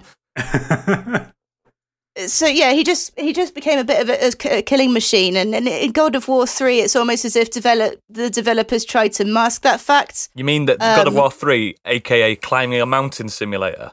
Yeah, that's the one. So they turned up the gore, I think, to disguise the fact that it was just another. It was just a rehash. And 3 annoyed me so much. You got so far up Mount Olympus and then to knock you straight back down again. It back sort of became into a bit of a running. Hades, Yeah, climb it became back a running joke. Yeah. Down you go. I did really enjoy the puzzle box though. That was an incredible level. Yeah, I did. I like that. I don't even remember that bit. It's been a while. It's effectively the labyrinth. Yeah, the labyrinth with the Minotaur. Where it's just a giant 3D puzzle box. Yeah. Fucking great. Like one of the best designed levels in action gaming. Which they copied on Resident Evil 4. Or did Resident Evil 4 came out first. That had that. Yeah, Resi 4 was out first. Which is the same, more or less, but as Resident Evil does, it just put a big boss in there instead. Yeah. That'll do, just shove it in.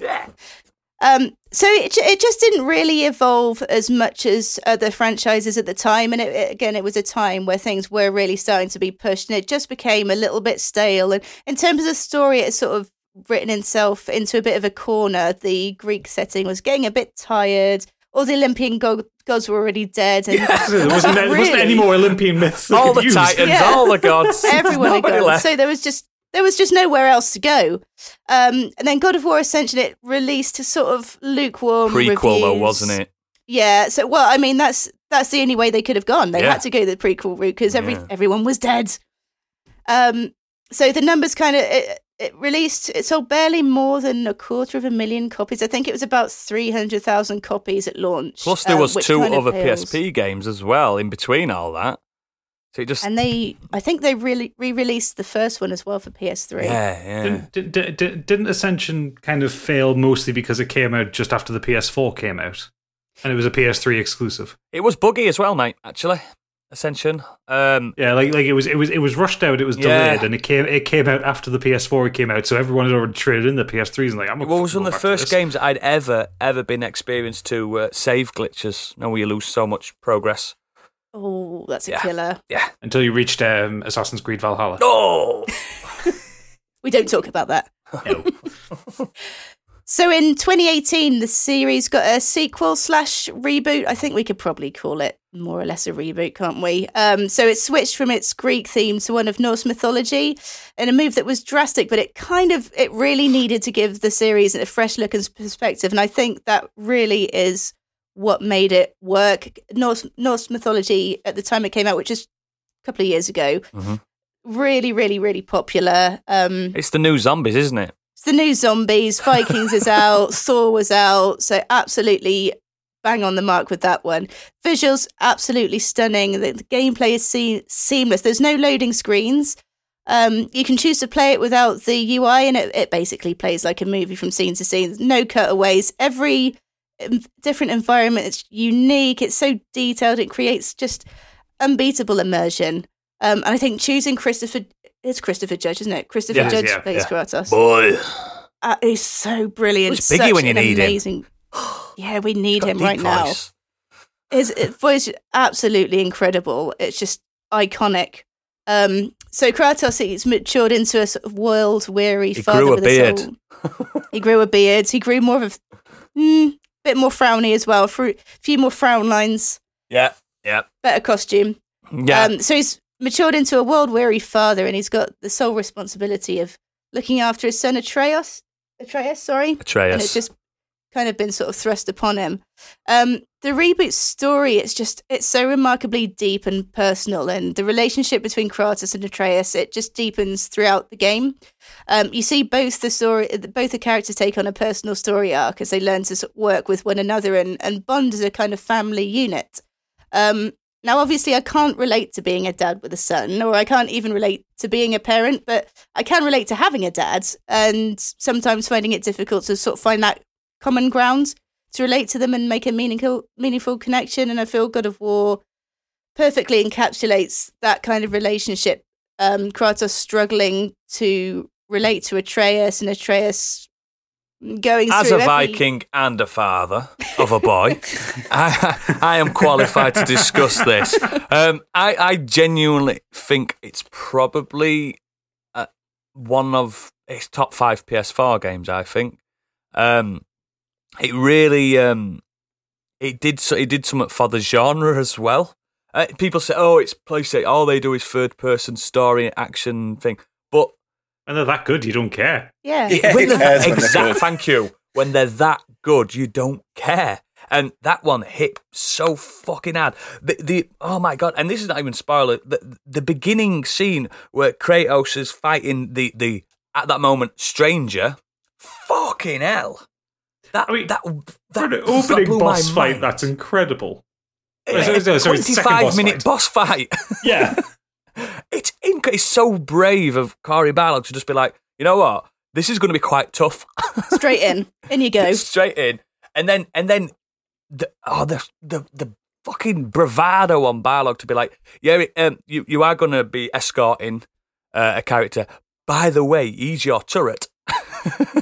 He's going to help you massively. I think what Santa Monica Studios managed to do, and this is an even better casting choice than having Christopher Judge as Kratos, is the lad that they got to play Atreus.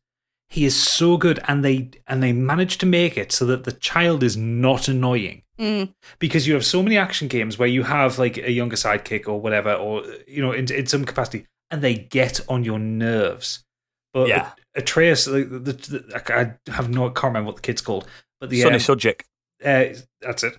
The actor plays him so well, and he's so brilliantly written, and there's so much pathos between him, because there is all this thing between like Kratos is wanting to teach Atreus a lesson, like how to survive, how to not be a slave to your emotions and stuff like that, and then you've got Atreus is just desperate for his dad's approval and desperate to be like his dad. Yeah.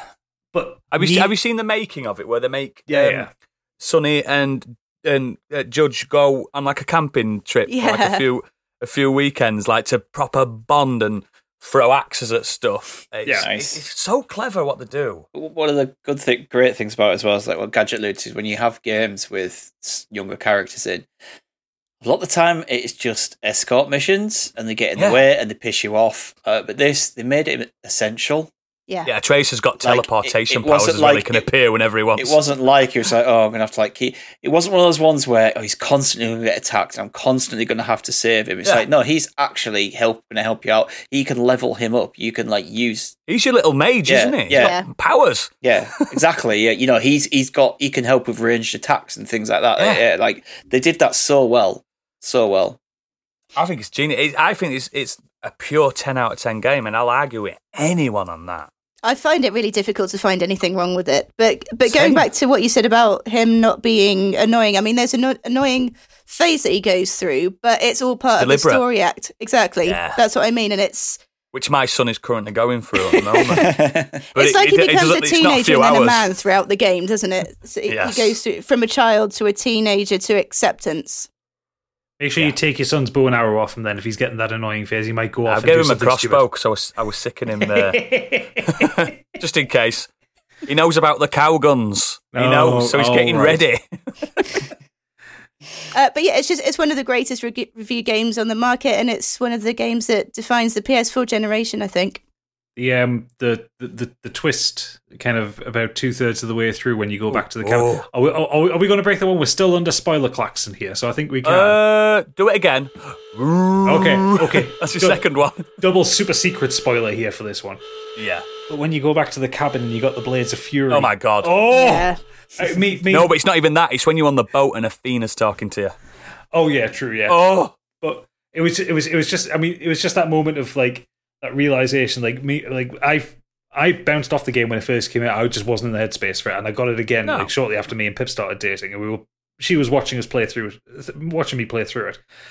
And when we got to that moment going back into the cabin, and I'm just like, "Ah!" at the top of my voice, and she's like, "What? He's just got another weapon?" It's like, no, this isn't the first game. It's when he takes some bindings off his arms where the brands are, and he's like, I am unleashing the monster that I've been hiding for the past 50 years or whatever he's been hiding from. No, several thousand years. Sorry, yeah. He's gone from ancient Greece to reasonably medieval. Well, yeah, that's true. Yeah, it's a few thousand, isn't it? Yeah, but it's like the game has, leading up to that point, has all these hints that it is a sequel to God of War 3, but nothing confirming it until you get that moment where he gets the Blades of Fury out, and it's the just same actress that did Athena in the other games. Oh my god, it's so good. It's just so many little features in it, and just the way it mixes in the Norse mythology as well, but. Your little talking head, I can never remember his name, that sits on your belt. Oh, he's so good. I forgot about him. Yeah, Mimir. That's giving you all the exposition. Smash Man Alive. Yeah, just giving you the exposition during the loading screens, quote unquote. Yes, because there is loading screens in it. But it's like when you're wandering around the teleportation areas and stuff like that, and he's just giving Rainbow Bridge and that. Yeah, giving Atreus a bit of exposition, a bit of Norse mythology, and never finishes his story when he's on the boat. Yeah, I always let him finish. I stayed on that boat until he were done. or Kratos attempting to tell jokes. Like these moments where he it's no longer God of War, it's Dad of Boy, and he's trying, and it's so sweet because you usually get these sequences like just after you've had a really kind of harrowing set of combat, usually with a big boss fight, like the fucking dragon boss on the mountain. My God, oh, that was horrible. But when you get these moments of like quiet solitude with Atreus, and he's like, "Dad, tell us a joke," and he just comes out with something dreadful. He tells. I'll not spoil it, but he tells a joke on the last boat trip they have in the game when you just go into the end and stuff like that. And Atreus goes, huh. He does that. He's like, "Oh, he's done it." He's made him chuckle, and I'm like, "Yes, man, yes, you've done it." And it is, the ending is also one of the 5 games to make me cry. Yeah. Oh God, yeah. Because it hits differently, that ending. It does. It's like the culmination of a journey. Just beautiful. I think you have to play it if you own a PS4. You have to. You don't need to have played the older games either. It doesn't. It tells you everything. I didn't. I've never played a single God of War until this reboot. After you get to the Blades of Fury bit, it does a pretty good job of explaining the last 3 games. Mimir talks about deep cut PSP games where he says, "You had a brother, didn't you?" It's like, yeah, he did actually. He killed him as well. But yeah, Mimir gives you all the context you need in the whole game. If you listen to him, he talks about every single God of War game leading up to that, which is brilliant. Yeah. So fucking clever. What a great game. So good. Such good voice acting. I love the I can't remember her name, but the witch, the wood witch. Freya, that's it, yeah. Like, just all of it is so good. Yeah, man. It is so good. Good, massive. That is the pinnacle of like comeback. That is that. No one can you remember the announcement trailer at E3 and everyone was screaming. So many good trailer reacts as well. Yeah, Because they that's actually real. played that. They were playing. The orchestra was playing live, and they were playing Yeah. along to it. It was live action gameplay, so that was pretty incredible. Absolutely. He's just fucking mind blowing. So And you it- do know how to do a good announcement at E3 when they turn up, don't they? Yeah, when they turn up, they'll never turn up again.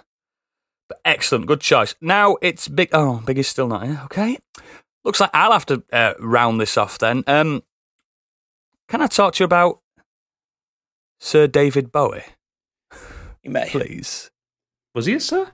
Nope, but I am crowning him a sir. Okay. They won't give him a knighthood. He's got a criminal record and everything. I don't think he'd have accepted it, would he? Probably not. So, Bowie is the comeback king when it comes to music, in my opinion. When he got bored, he bounced back and completely reinvigorated his style, pseudonyms, and musical styles. But what I want to talk about is the 10-year gap of Bowie. So, like from 1966 or 67, Bowie's self-titled album first came out. He'd been in other bands that didn't kick off and stuff like that. And from that moment on, he's released an album. He released an album at least every year, sometimes twice in a year. So consistently just create. Not all of them hits, as we all know. Some of them absolute stinkers as well. Oh, he released some dross over the years. Oh, God. Oh, he really did. But constantly just trying to change his style, his image, everything about him. You all know Bowie. I don't have to constantly explain who Bowie is. But yeah. And then in 2003, he released Reality. Not a terrible album. Not a good album either. Not a good album either, but... And then that was it for 10 years. He appeared on a few films as a 1 minute extra, or you know what I mean? He turned up. He always had a little cameo, didn't he, in certain things and stuff. It's Bowie, look, ooh, that kind of thing. And then in 2013, he released The Next Day, a good album, in my opinion. Mm-hmm. Not my favourite Bowie album. And like I say, the fact that I'm not gonna drown on too much because I think we've been talking a lot, but the fact that like he consistently released an album every year for fucking, someone do the maths, 30 odd years or whatever, and then just stopped 10 years off, come back with that, and not many people knew that he wasn't in the best of health, was he, at that point? No. So when he released The Next Day, he himself was fine. It was after that he got diagnosed with cancer. Is that when it was? Yeah. Yeah, Because then so- obviously the incredible album Black Star was released in 2016, moments before his death. The reason for the gap from 2003 to 2013 was because of poor health, because he had a heart attack on stage in Yes. 2004. Oh, that's right. Yeah. And he kind of quit the music scene. And like it was like after that, like when he had the heart attack, he never played live again.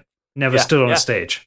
Yeah, which is a shame because like we did, like I said, we did see him in certain things, didn't we? We saw him in extras, and remember they scene in extras. I remember it. Yeah. Yeah. Chubby little loser. That It was was, he played Tesla in, yeah, Nikola Tesla. Yeah. yeah. He was in Zoolander as well, briefly. Oh yeah, he is. He does the walk off, doesn't he? Yeah. Or whatever it is. The The when he pose comes off, out as yeah. the judge with Billy Zane. Love Zoolander. Didn't like the second Oh, one. the second one's terrible. But yeah, The second one. Yeah. It's yeah, awful. don't watch it. But yeah, for me, it was like, I just like, I know Gadget's a massive fan of Black Star as well as I am. That's a top 20 album for me. That's an album that makes me cry listening to it because you know what it means. Mm. But like, The Next Day, it's got some good tunes on it. They're not as memorable as fucking Let's Dance and stuff like that. Do you know what I mean? Like his top 5 albums are Let's Dance, 10.7 million. Ziggy Stardust, 7.5 million. Aladdin Sane, 4.6 million. Black Star, 1.9 million, which is a fucking travesty. Mm. And Five Heathen, 1.5 million. So, do you know what I mean? So, yeah, for my money, that comeback is it was a bit like, obviously ill health, but it was a bit too late. It's just a shame. It like fucking crushed me when he died. Not as much as Prince, but Prince never fucking lost it ever.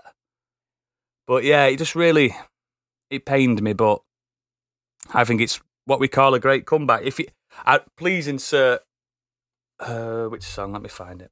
1 second. I was just looking here. Like, Cut this out. how did he release 17 albums in his first 27 in total. In his first 20 years, though, like between 67 and 87, 17 albums. That is insane. Oh yeah. And then, like you said, there's gaps. It then jumps like 93, 95, 97. So there's a few in the 90s. And yeah, there's just gaps in between, and then obviously a 10-year gap, and then that last 3-year gap. But yeah, there is gaps over there. But yeah, I just that's incredible. If you insert Where Are We Now? Yeah. Near Cardiff, just walking the dead.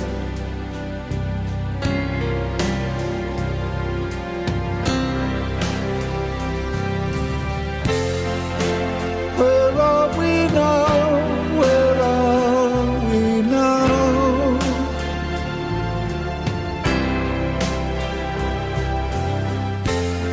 Great tune. Weird tune, but really good. But I think as well with kind of, especially with Bowie's last two albums, but a lot of his later stuff. So talking like Hours, Heathen, Reality, stuff like that. They all got a bit weird, and it became very much. I mean, Bowie always did whatever he wanted. You couldn't put him in a genre, could you? No, but those albums were him like pushing so far away from pop stuff because everyone will always remember Let's Dance, and I know he hated that song by the end. He stopped playing it live, didn't he? Way before we were ill. But yeah, exactly. Yeah, it's like it did the numbers for him, and it was one of the biggest things Nile Rodgers ever wrote with him. Yeah, absolutely. Like Nile Rodgers made bank from that more than he ever did from Chic. Easy. But, he got to the point where he hated that because it is a pop song. And like the lead single of Black Star was 10 minutes long, and it was in fact it was 9 minutes 59 because you couldn't have it as an iTunes single if it was over 10 minutes. Yeah. I like Lazarus as well. Yeah, but like Lazarus is good. Yeah, this like Black Star, which is the one I know more than The Next Day. That was a jazz odyssey. He sacked off his original band, who he'd got back for The Next Day, and he got some bassoons in. No, he got a quite a famous New York jazz trio. Yeah. And said, "Write me some music." Yeah, that was it. But the next day is really it's really like fucking far out though. You can tell where his headset was, his mindset was. You think to Ziggy Stardust compared to his last 10 years, it's fucking. Do you know what I mean? It's a completely different man. And remember a few months ago when I'd watched that Bowie biopic and stuff like that. Yeah, it's always fascinated me because the man clearly, he admittedly had mental health issues and stuff, and that's why he used to change his pseudonym all the time. Yeah, to try and manifest that. And I think as a savant and he is a genius. You cannot not call him a genius. Do you know what I mean? Yeah, he literally is. You don't have to be into him, but to see, like Stig says, every year, 27 albums. Some of them are live albums and compilations and stuff, but that's constant working. In total, there's 25 like studio albums. Yeah, that he did, including Black Star. And like The Next Day wasn't that supposed to be a sequel to his to the Berlin tapes and stuff like that, and to the kind of stuff Heroes came from. Yeah, and it's it's like really good album. What I've got like fucking studio albums technically 27, live albums 21, compilation albums 46, video albums 28, music videos 72, EPs 10, singles 128, charting singles, maybe not top 10, but charting still. And one ISP. Don't forget, he set up an ISP in the early days of the internet. Yes, it did. Soundtrack albums 4. BowieNet. He appeared on 68 other artists' albums and 12 box sets. And let's not forget the fact that he was a futurist at heart as well. And he absolutely loved the fact that people were downloading his music. Yep. He adored it. So, absolutely, hats off to the man. And he guest starred in a David Cage game. Yeah, absolutely. Is it the Ascension of the Metatron? No. Omicron, the Nomad Soul. Oh, yeah, I'm thinking of that other one, aren't I? I know it's a weird name. Fucking weird. I've never played it. I wouldn't. No. He's in Labyrinth. Yay. But yeah, that's mine. So, what have our listeners sent in? Well, strangely enough, Leroy Francisco's come straight in with David Bowie's return in 2013. Because he's a man of caliber and taste. Yeah. Pointing out that Bowie also stealth released Where Are We Now? Because day and date with the announcement, it was on iTunes. Fucking what a clever man. Stealth releasing Where Are We Now after a decade out of the limelight. It's such a good song as well. So sad and beautiful. Probably the best song he's done since Let's Dance. Wow, that's a strong accusation. Yeah, maybe. Strong accusation. Yeah, maybe. Maybe. I'm trying to think if I've got an argument against it. I don't think I have. I mean, I like it more than I like Let's Dance. I do. Yeah, he's right. I think most Bowie fans would say the same, because I think most Bowie fans don't like Let's Dance in the same way that Bowie didn't really like it. No. Everyone, if you're a Bowie fan, which most people should be, you're in a club, and if Let's Dance comes on, you're like, okay. Oh, you will in a club, but you won't you won't stick it on at home, will you? No, exactly. You'll stick on Hunky Dory or something. And go yeah, exactly. Your man Bobby Wayne has come in saying, I can't believe we didn't think of this. Doctor Who made a monumental comeback in the 2010s. They had a quick run with Christopher Eccleston, which was followed up by the hugely popular David Tennant, who redefined the character in the show, making it popular with new fans and the season alike. It also led the introduction of Captain Jack Harkness from the Torchwood spin-off, who was fabulous. I stopped watching the Doctor Who's like midway through Tennant. And it's not because I hated it or anything like that. My life just got a bit more hedonistic at that point. So yeah, you couldn't be at home on a Sunday night watching Doctor Who, could you? No way. I stopped watching it after that first Eccleston episode. He went, nope. I really like Stick with Star Trek. There's some really quality Eccleston episodes. I like David Tennant, even though some of his stories were shite. And I thought his ending, they milked it for 2 episodes longer than it needed to. Now, they always used to make a big song and dance of the change, didn't they, with the Doctor? Not necessarily. Like most of the times when they did the regenerations, it was like, is that what they call it, the regeneration? Yeah, like Eccleston's was really unexpected because it hadn't been announced that he was leaving. It just happened. But David Tennant's one, it was like normally when it happens, it's like a 5-minute sequence of like he's injured, he says his goodbyes, and he turns into somebody else. Yeah, with fucking.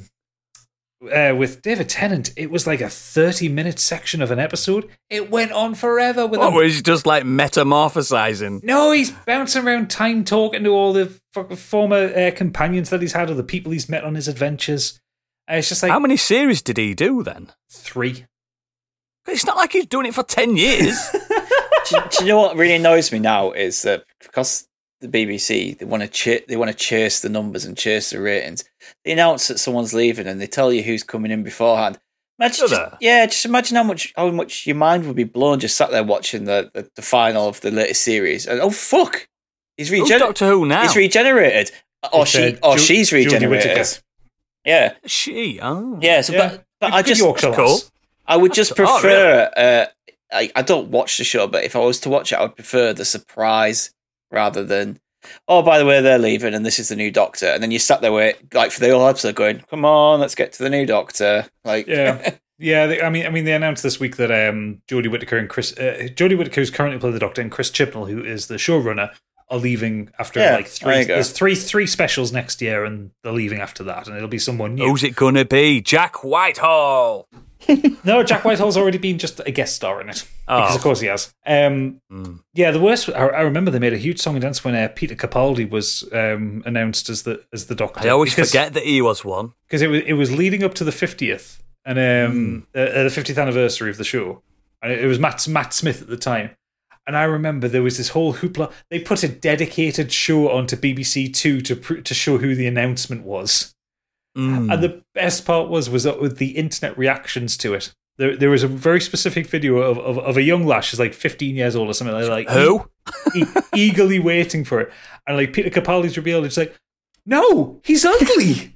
Because the thing with New Who, quote unquote, as a lot of people have referred to as the first three Doctors of it were actually quite attractive men, and they got younger and more pretty as they went on. So then I think Peter Capaldi's attractive. Well, you went from Matt Smith to Peter Capaldi, who was a man in his 50s with white hair at the time. I can't put a picture to Matt Smith's face. That's the bit like a foot.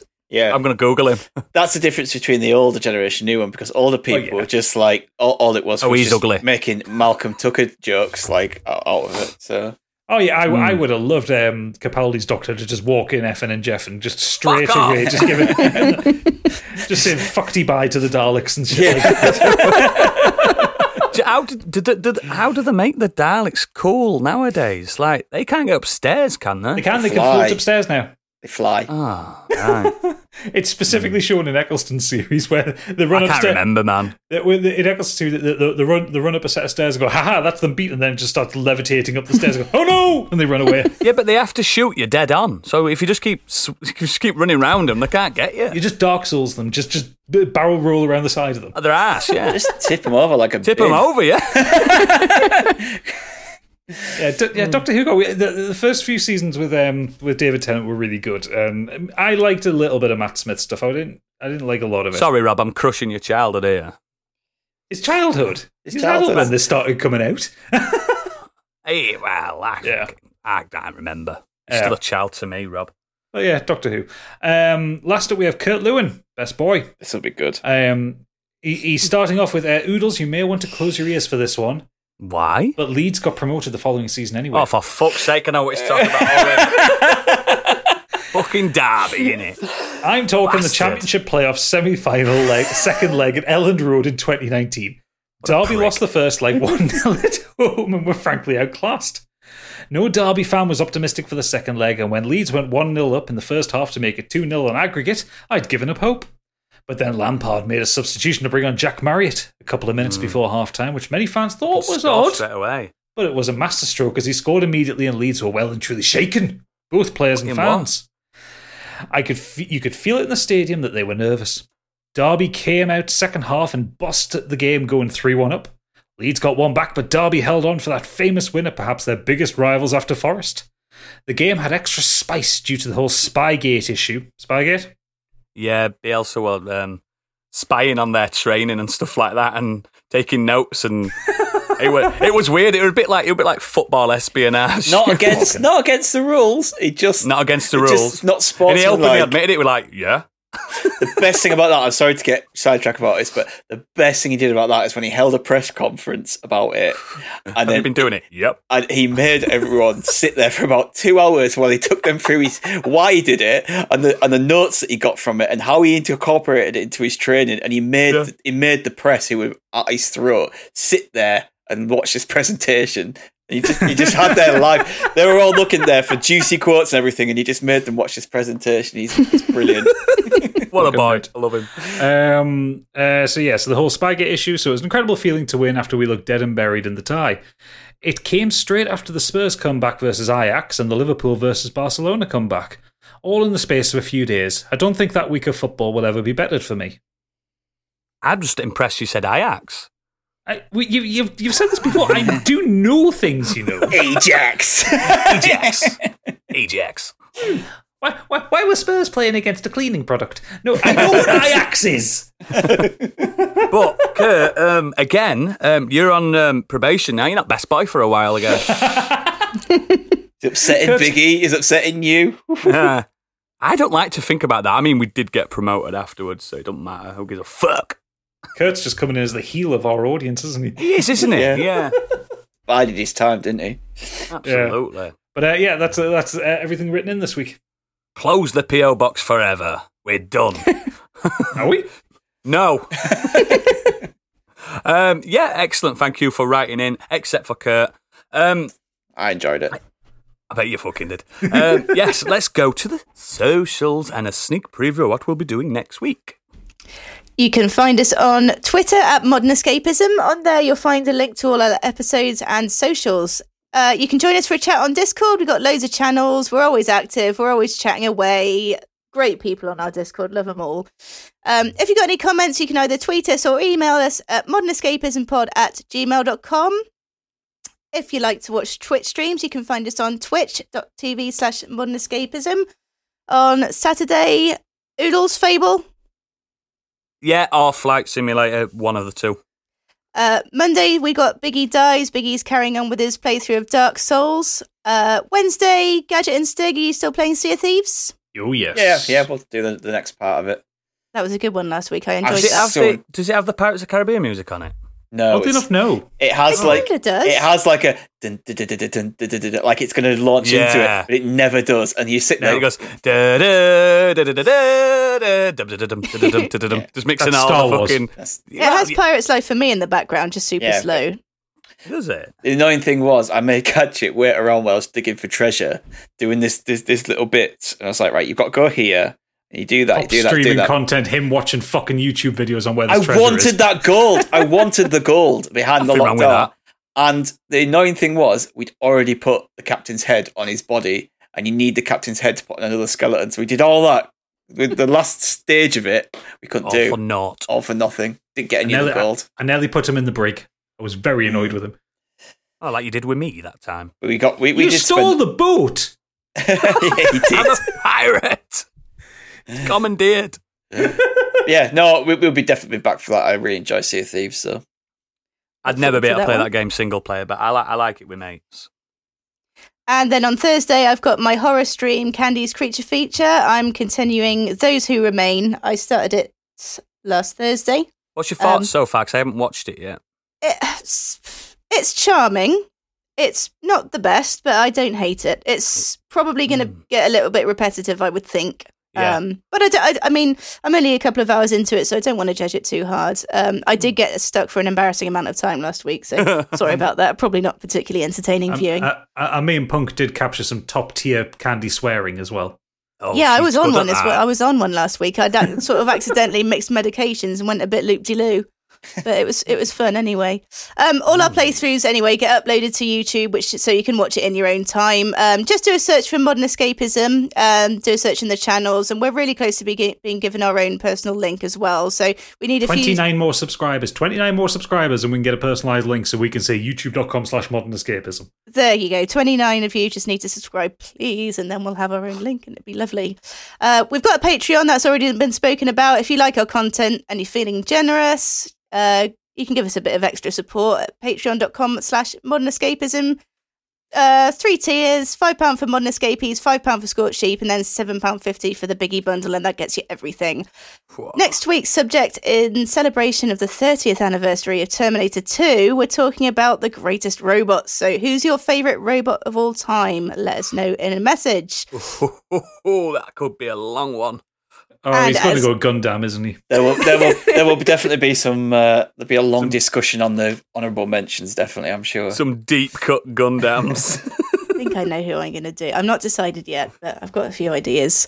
As always, if you've got a minute and you've enjoyed our pod, please give us a 5-star review on Apple Podcasts. We really appreciate it, and we read all of them, and it just helps us get seen. So 5-star review if you've got time, that'd be lovely. Thank you very much. And thank you all for listening. If you are a patron of ours, we'll meet you round the back for a quick cig, and we'll have a little natter. But for everyone else, good night.